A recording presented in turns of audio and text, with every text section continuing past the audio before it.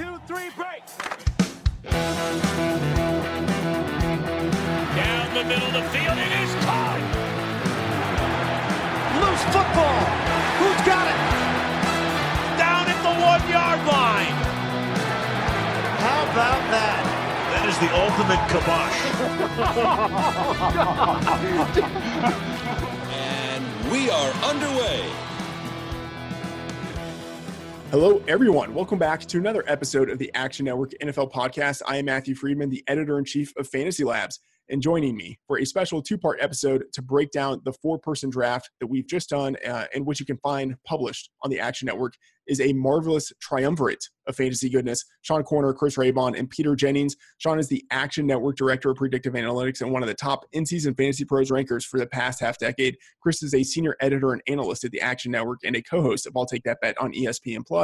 And Peter is a Fantasy Labs co-founder and two-time DFS world champion. You can follow them in the Action Network app at the _oddsmaker, Chris Raybon, and CSU Ram 88. Use the app to get real-time odds and track your bets. Sean, Chris, I know how you two guys are doing. I talk to you all the time, so I'm just going to ignore you right now, and I'm going to get to Pete. Peter, how's it going? Doing well, man. In the midst of quite a few drafts, up to 300 already. So it's fun to draft with you boys and excited for this podcast. Oh, man, that's you are just grinding those streets. It is great to have you back on the show. This is a special episode, as I mentioned, a two-part episode. We get a lot of questions about best ball strategy, about roster construction and balancing positional demands, about this player versus that player. So we figured that we could do a four-person draft and use that as the vehicle to touch on a lot of these topics. So in this episode, part one, we're going to get some general insight from Pete on his approach to best ball. He's playing, as he mentioned, in a lot of leagues at draft, and we're going to talk about our pre-draft plans for the league, and then we will get through rounds 1 through 6, and then in part two, we will, which will come out next week, we will go through rounds 7 through 18. So let's jump into it. Pete, I would like to get your general sense of the leagues that you are in. Which league size do you think provides the biggest edge, and why? I think the biggest edge is probably still in a 12-man, considering the mistakes that people will make in general. That there's some big mistakes in later rounds that people are still making. I do like the 3-man fast drafts where people will auto draft and time out, and the 4-man slow drafts as well. The 4-man slow drafts, I think people aren't paying enough attention to the tiers, and there's some positional scarcity stuff that's really important. So the 12-mans have the most edge. The buy-ins are lower. So from a volume ROI perspective, I think the smaller drafts are really enticing, which is why I've done more of those. But that championship looks pretty sweet, $1 million to first. So that's probably where the most edge is right now. You mentioned that you think there are some inefficiencies, especially in the later rounds of the 12-team drafts. Can you touch on that a little bit more? What are the things that you're seeing that you think you can exploit? People are just drafting guys that are really low in depth charts that have a chance not to play that much and might be overvaluing certain guys. If you're doing your research and you understand where, kind of the reports that are coming out now, you can get guys who should see a lot of volume, and other players are drafting guys who might not even see the field, make a team. For a long time early, people were drafting guys like Doug Baldwin. Tyreek Hill is still massively overdrafted. Situations like that where there's just a lot of risk. And if you can grab guys that look like they have certainty to be on the field and, even with coaching changes and whatnot, there's a lot of edge. Do you have some big picture thoughts on how you adjust your strategy for different league sizes? Yeah, definitely. I mean, in the 4-mans, you can really wait on running back, which is the opposite of like a 12-man where you really need to get running backs. Just depends. A lot of it comes down to these tiers. So you have certain tiers that like tight end, for example, in these small drafts, I think there's a big edge to be had for making sure you get one of the top 3 tight ends. And oftentimes I'm able to get 2 of the top 3 tight ends, which to me in the projections, that's the biggest drop off in tiers. You also have the 4 running backs, and then receiver in the shorter drafts. I think there's a huge drop off as well around like Julian Edelman. So just understanding where the tiers are and, how far into drafts players are going to go is a big edge. And, the 4-mans, like you can see the last players drafted, there's still, kind of some of the positions end like in the middle of a tier. So you have a lot of optionality and waiting in certain positions, quarterback and running back specifically at the 4-mans. Yeah. So we just got some of Pete's insight into how he approaches the four-mans. Raybon, I would like to get your insight into, and specifically this draft that we did in particular. What was some of the strategy that you had coming into it, or the way that you thought you might approach it? Well, I think with every draft, you want to kind of play it by ear. But I had the first pick, and so with that pick, I really did think about taking Travis Kelce, number one, to be honest with you. But my thing is that, 13 players last year scored average over 20 points per game in half PPR scoring, and 8 were quarterbacks and 5 were running backs. So, what that tells me is that, I'm not going to pass up potentially the highest scoring player in fantasy at a position that is still in demand. So I ended up taking Saquon Barkley. Then, I didn't get to pick again until, the last pick of round 2. Pete had already taken Kelce. So I just ran it back with David Johnson and Le'Veon Bell because I thought those guys have a pretty good shot of, also potentially being the RB1 or at least a top 5 back. So then when it came back to my turn in round 4, Pete had taken Kittle and Zach Ertz. And so I really wanted one of those guys, obviously. But since he had taken them, what I thought I was going to do was that instead of continuing to draft running backs, since I had the maximum amount of guys that I could start, I had 3 guys that I thought potentially could give me, most weeks are probably going to end up being my starters barring injury. I thought the most upside for me, since I was already going to lose out probably at tight end, was to just start hitting wide receiver. And I hit wide receiver for 5 straight picks. I started with Julio Jones and Michael Thomas, 2 guys who I think also are in the running for the overall wide receiver 1.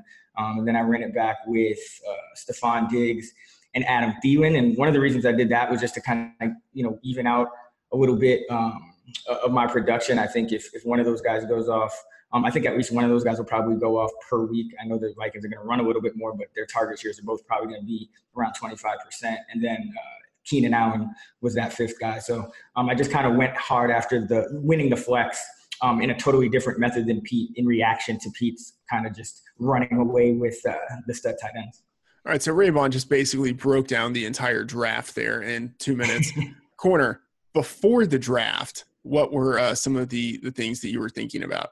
I had similar strategy going in. I think with a 4-man, it's key to have tiers and anticipate these huge drop-offs. Something like a 12-man draft sort of evens out a little bit, where you have, you're going to have like 8 running backs, 5 wide receivers, and 1 tight end taken before your pick. When you factor out the drop-off, it pretty much evens out. But this draft, if you only have 2 for my second position, I had 2 and 4 picks between each pick. So I would try to anticipate what you guys would take and just calculate the drop off. So yeah, I was considering Kelce at number 2 overall. I have him 40 points higher than Ertz and Kittle. So I was, hoping he'd fall to me in the second round. I don't know if that was wise in such a sharp 4-man draft, but running back after the 4th running back, there's a 30-point drop off. I even have a 25-point drop off between Mahomes and the QB2. So I could talk about that later, but just anticipating this huge drop-off. So it's a little bit different than a 12-man draft. And I don't think ADP translate well to a 4-man draft. And also, all of our teams are going to be stacked. So I figure only having to beat 3 other teams, I was going to focus more on high floor players. I think whoever's going to win this will be, someone that benefits from, not having injuries and bust avoidance. So I thought, taking elite wide receivers and quarterbacks is kind of a way to kind of, take advantage of that. I should say this was the first 4-man I had done this year, and it probably shows in the way that I drafted. I think I kind of brought in a 12-man best ball approach, which I don't know if that is really going to be beneficial long-term for 4-man drafts. But one of the things I knew right away was I wanted to go late round quarterback. I think no matter what format I'm in, I will probably always be looking to wait a long time at quarterback, just because I think there's such, I think, a high quality of play at that position in the league at this point, and so many guys who can produce with their legs that I always want to wait at that position. I knew I wanted to go running back pretty early, just because with the best ball format, you don't have the benefit of adding players in the middle of the season from waivers. So I wanted to try to be as robust at that position as possible, just to try to anticipate that at some point guys will be injured. And I just want to try to be strong at the position.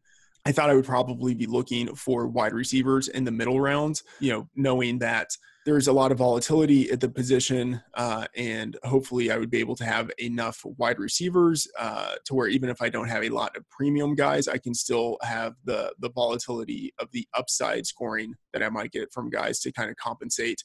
And then from a roster construction standpoint, I knew that I would probably want to have 5 to 6 running backs, at least 7 wide receivers, and 3 tight ends. So that's where I was entering. Let's get into round 1. Raybon, as you mentioned, you had the first pick. You said you even thought about Kelce at number 1, but you went with running back. You went with Saquon. Can you talk a little bit about that? Saquon versus Zeke versus McCaffrey versus Kamara. Why Saquon? And a little bit more why running back at that position.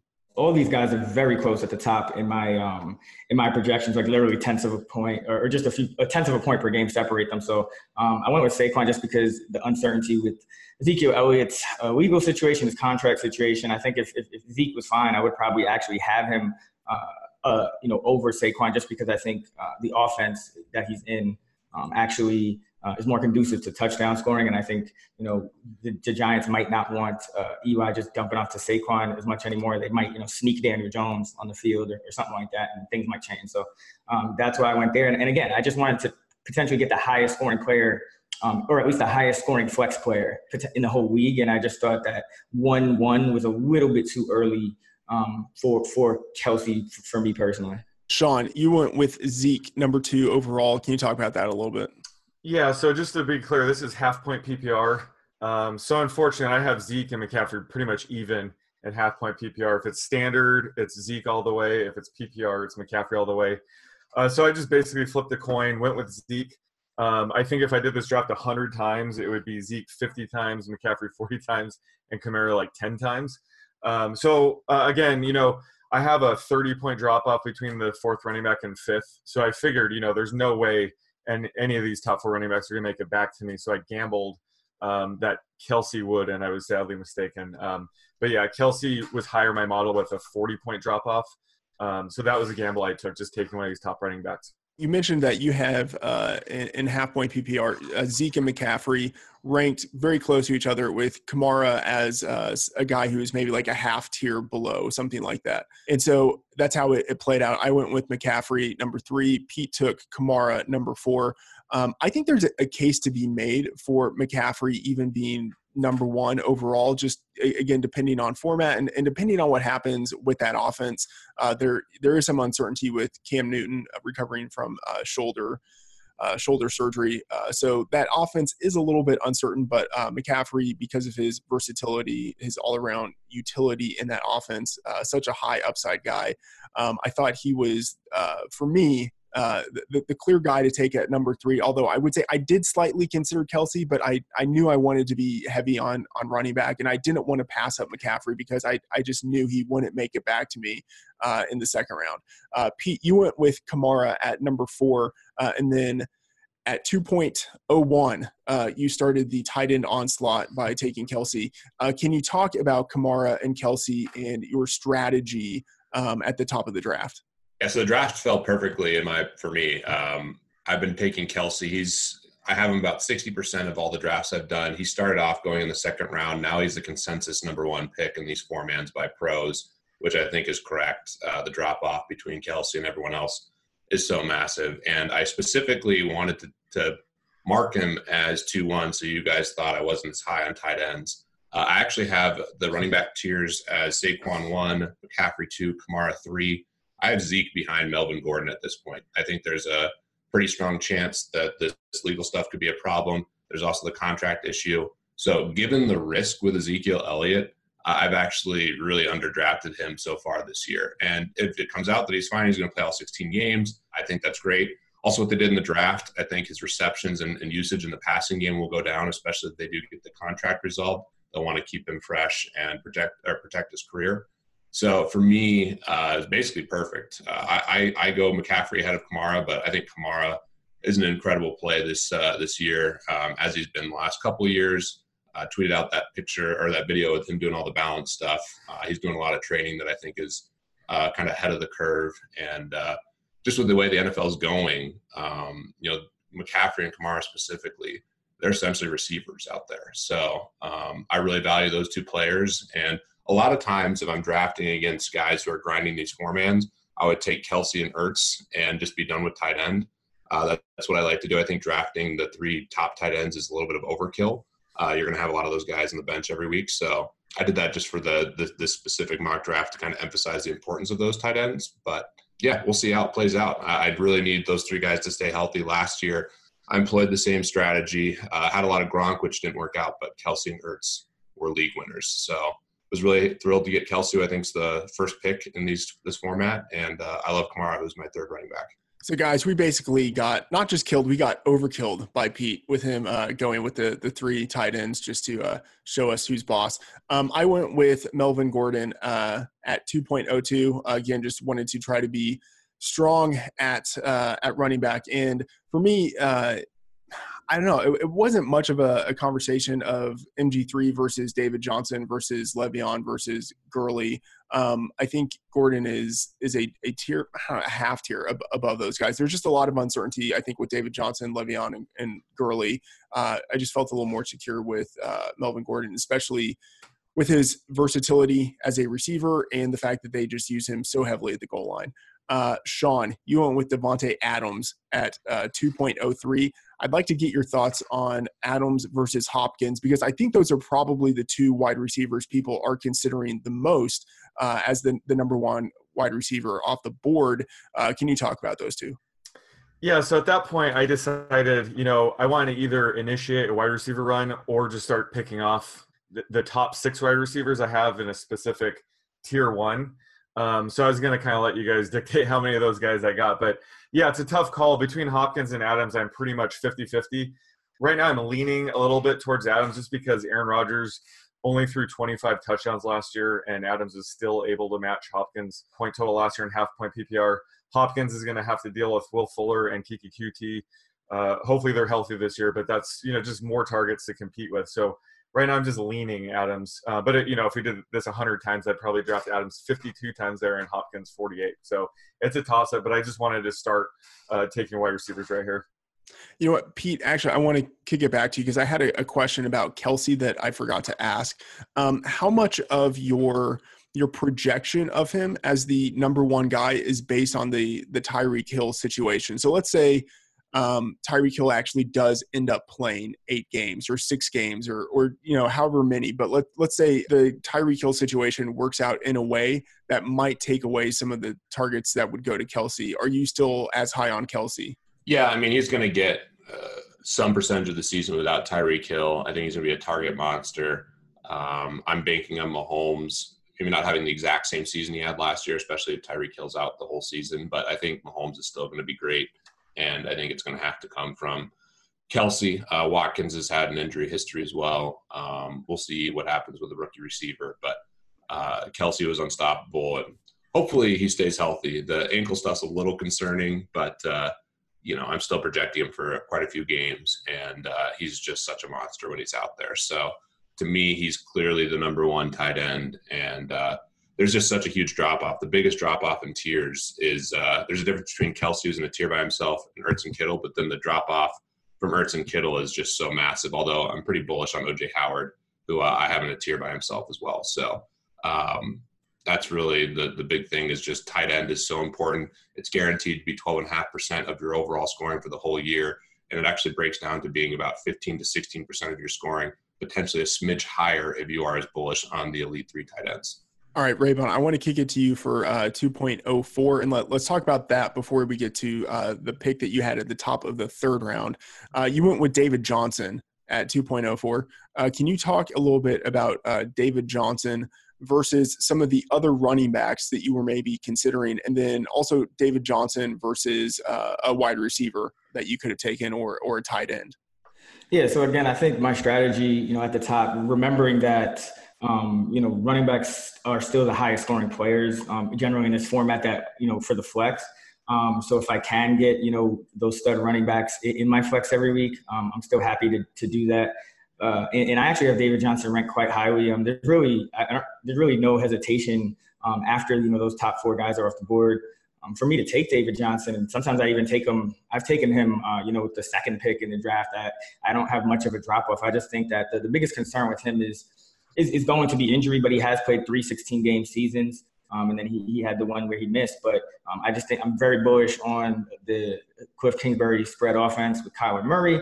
I think that, it minimizes whatever issues still remain with the offensive line, which, by the way, I think will be a little better this year. I think being a little healthier, adding some veteran guys in there will help, along with just the spread offense and having to account for Murray himself and him running the ball and taking that to the edge. So I think that'll open a lot more space up for Johnson. And remember, this is a guy who has the talent, to do what he has repeatedly stated is a goal of his, which is 1,000 rushing and 1,000 receiving yards in a season. And when I look at, the players left on the board who have a legitimate shot of putting up a Saquon type season, David Johnson's right there at the top of that list. And Le'Veon Bell is too. I know there's all the talk about, Adam Gase, and he didn't want to spend the money on Le'Veon, but we know that's sharp. We know you're not supposed to spend a lot of money on running back, but if your now fired GM goes out and gets you Le'Veon Bell, and you didn't want to spend the money on him, I think that might even make you more likely to use him. He has fresh,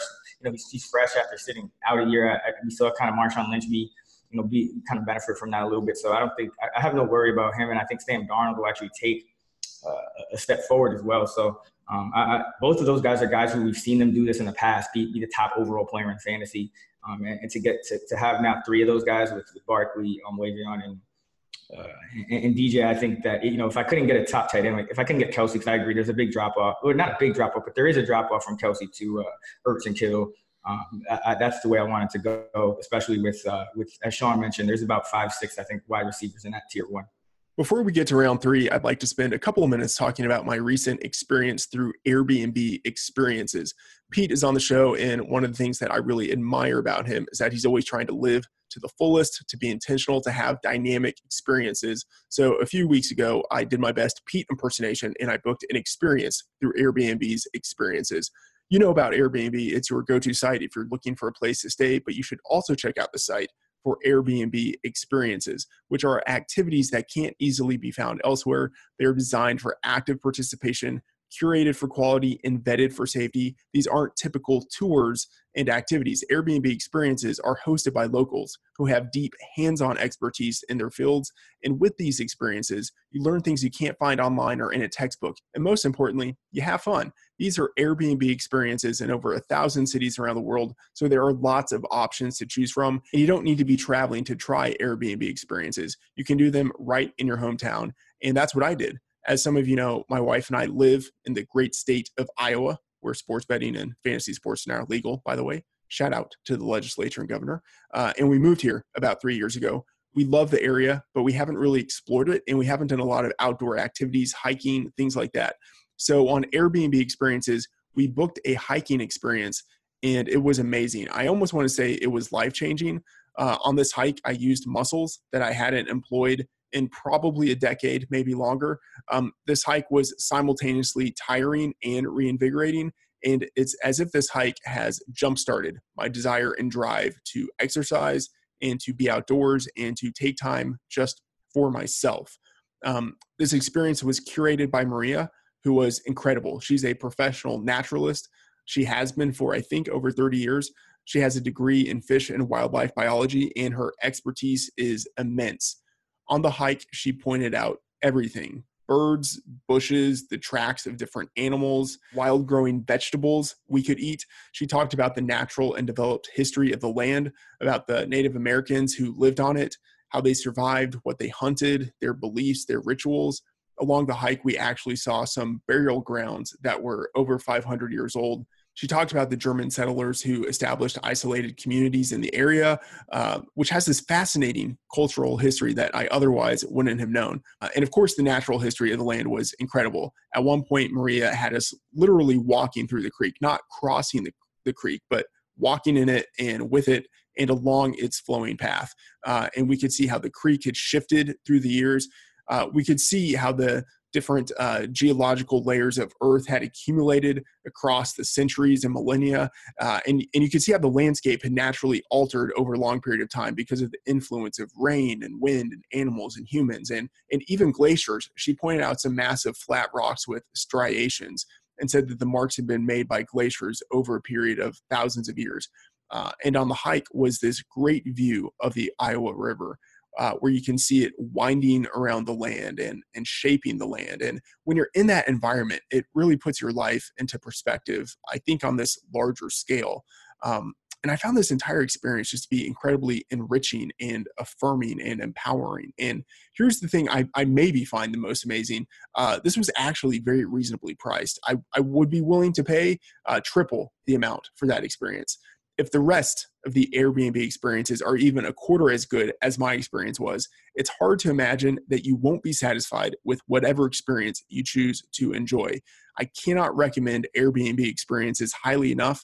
My wife and I are going on vacation later this summer, and she's already planning the things we're going to do just by scrolling through the Airbnb app and finding experiences, which I am sure will be fantastic.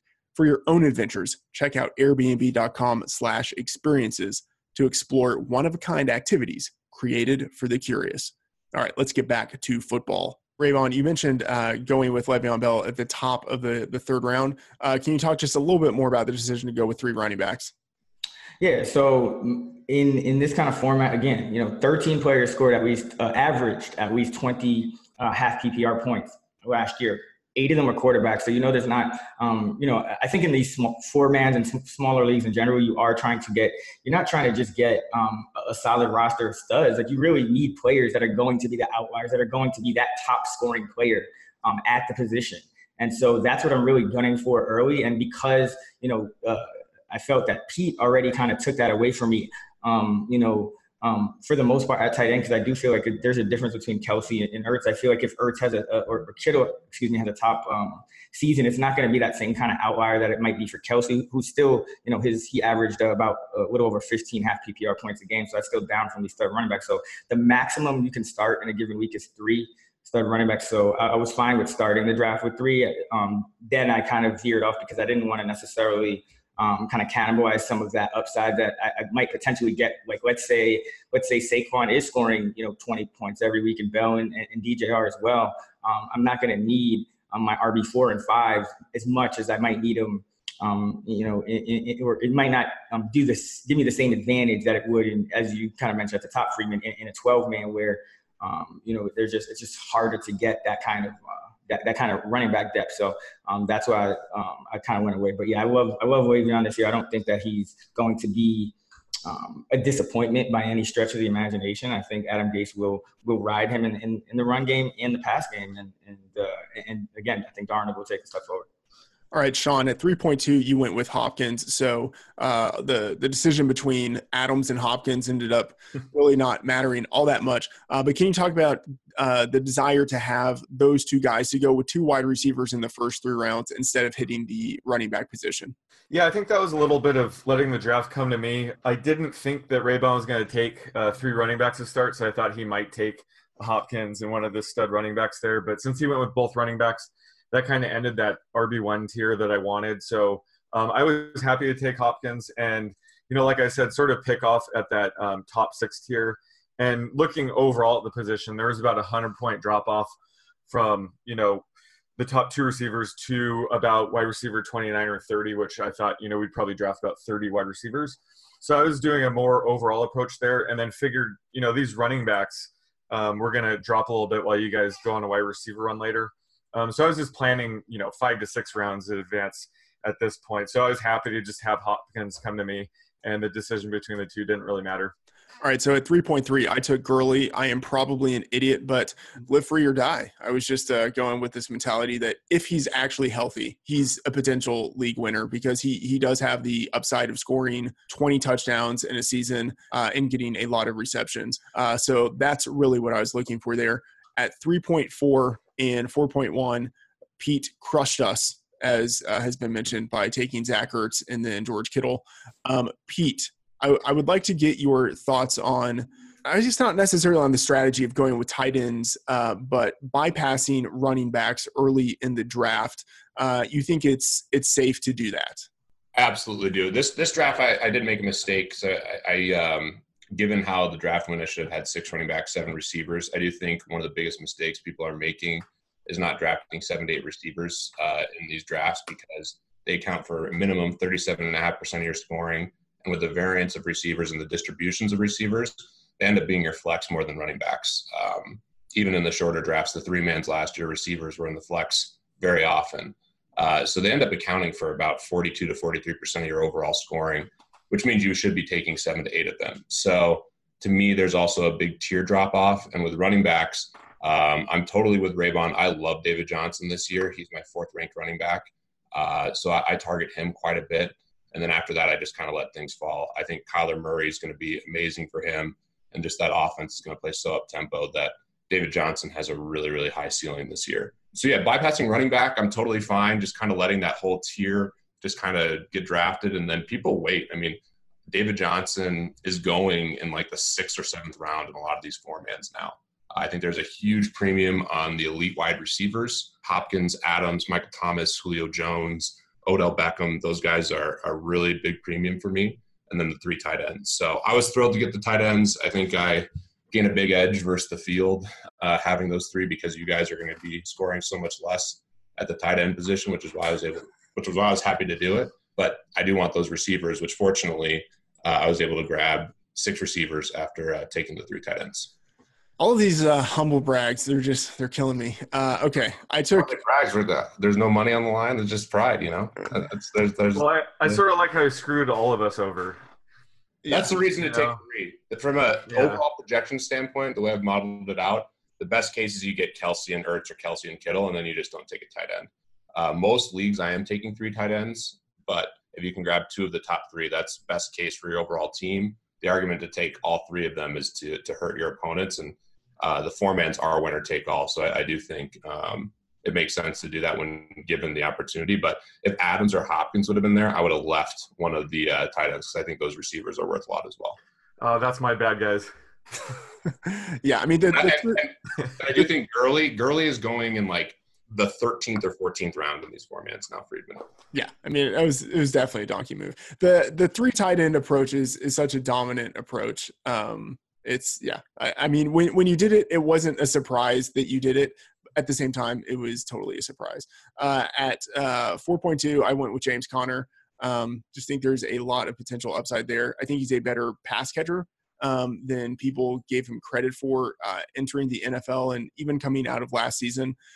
So expecting him basically to be the guy that we saw for the first 14 games of the year. And I don't think there's going to be a big drop off in that offense with the departure of Antonio Brown. I think they're pretty much still going to be the high flying Steelers. Man, at 4.3, Sean, you went with Patrick Mahomes, taking the first quarterback off the board. Can you talk about the decision to take Mahomes that early? And do you have thoughts on the late round quarterback strategy in general in the 4-person drafts? Yeah, absolutely. You know, in 12-man drafts, I definitely wait till, past round 10 before I even consider QB.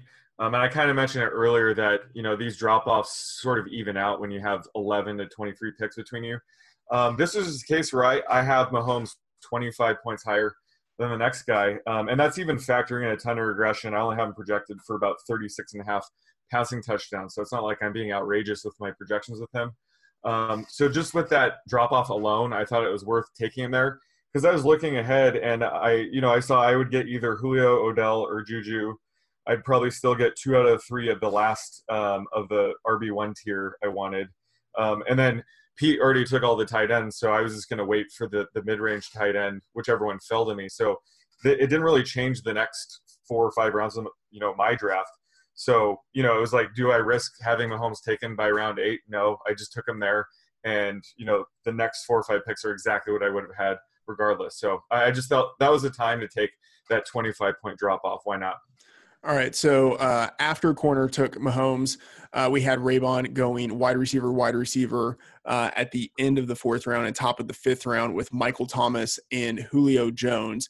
Raybon, can you talk a little bit about how you are ranking your wide receivers, specifically Julio versus OBJ, or just kind of how your wide receiver tiers are shaking out? The thing, I love OBJ this year because I love Baker Mayfield this year, who I'm sure we'll talk about later on. But the thing about this is there's no roster moves. And so I feel that Odell is a much larger injury risk than both Julio and Michael Thomas at this point in their respective careers. And so that's why in a lot of best ball formats, I'm actually fading Odell a little bit.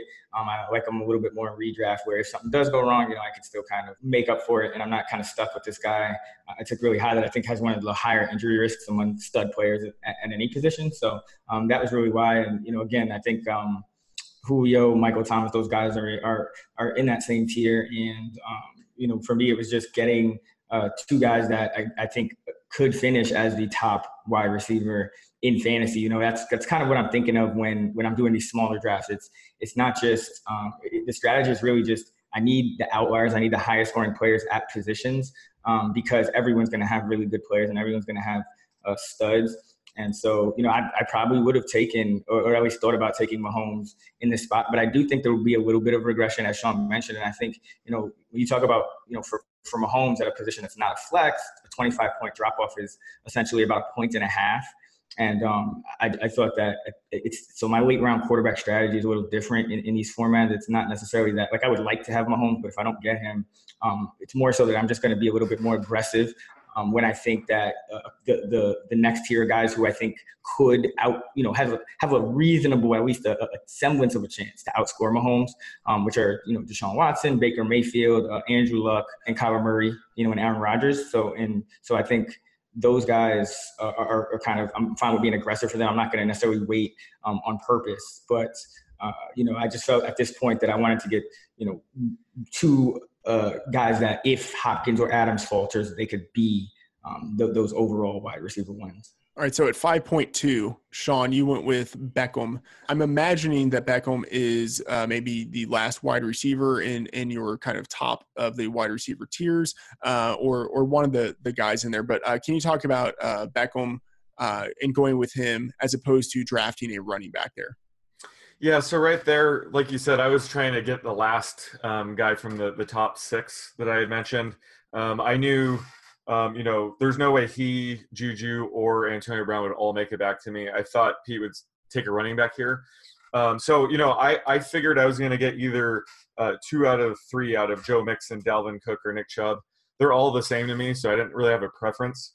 So I thought right here it's basically taking Odell Beckham over like a Mike Evans, as opposed to taking my pick of the 3 running backs I consider equal. So I just took the chance of taking Beckham there and then hope 2 out of 3 of Mixon, Cook, and Chubb made it back to me, and you guys would decide which 2 I got.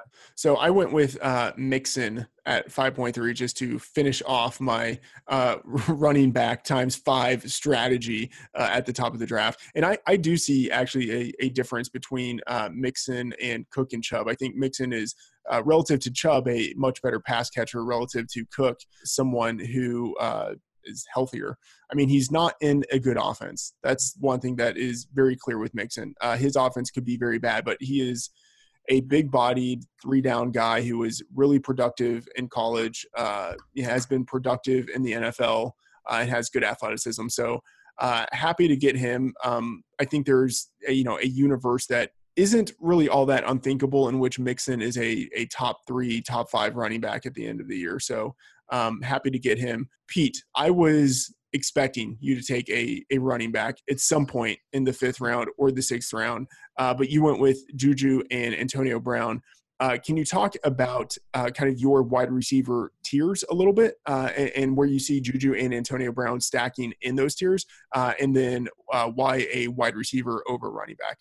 Yeah, I agree with you on Mixon too. He's kind of the last guy for me. I have him ahead of Chubb and Cook as well, Friedman. So I did like that pick. Although I would have taken receiver, I'm taking these same receivers over even David Johnson and Melvin Gordon in these formats. So to me, Juju is kind of fringe, maybe in the tier of his own. I agree that Beckham, Julio, and Michael Thomas are ahead, but then Juju's ahead of the next crew of guys. I don't actually love Antonio Brown this year, although I do think the Raiders will bounce back and be better offensively. But he's the next wide receiver in that tier, and I'm just at this point in the draft really focused on getting these wide receivers. So I love Mike Evans. He's probably my favorite, actually. have Mike Evans a little bit ahead of Antonio Brown. He's one of my favorite targets. I'm targeting the Buccaneers heavy this year. I love Evans, Godwin, Winston, and Howard quite a bit. But I was hopeful that he might fall, which fortunately he did. So those are the guys that I'm looking at, and I'm just drafting receiver like crazy in these rounds in the 4-mans until Julian Edelman's off the board. Yeah. We will definitely talk about Mike Evans in part 2 of the episode.